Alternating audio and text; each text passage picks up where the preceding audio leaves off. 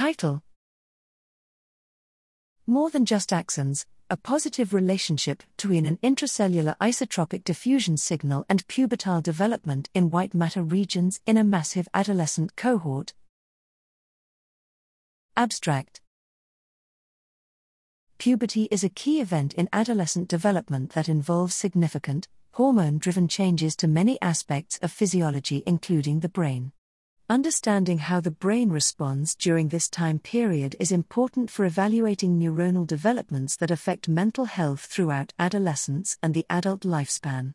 This study examines diffusion MRI scans from the cross-sectional ABCD study baseline cohort, a large multi-site study containing thousands of participants, to describe the relationship between pubertal development and brain microstructure.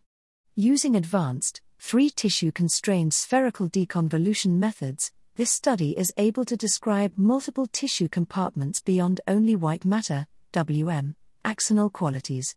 After controlling for age, sex, brain volume, subject-handedness, scanning site, and sibling relationships, we observe a positive relationship between an isotropic, intracellular diffusion signal fraction and pubertal development across a majority of regions of interest, ROIs, in the WM skeleton. We also observe regional effects from an intracellular anisotropic signal fraction compartment and extracellular isotropic free water-like compartment in several ROIs. This work suggests that changes during pubertal development elicit a complex response from brain tissue that cannot be completely described by traditional methods focusing only on WM axonal properties.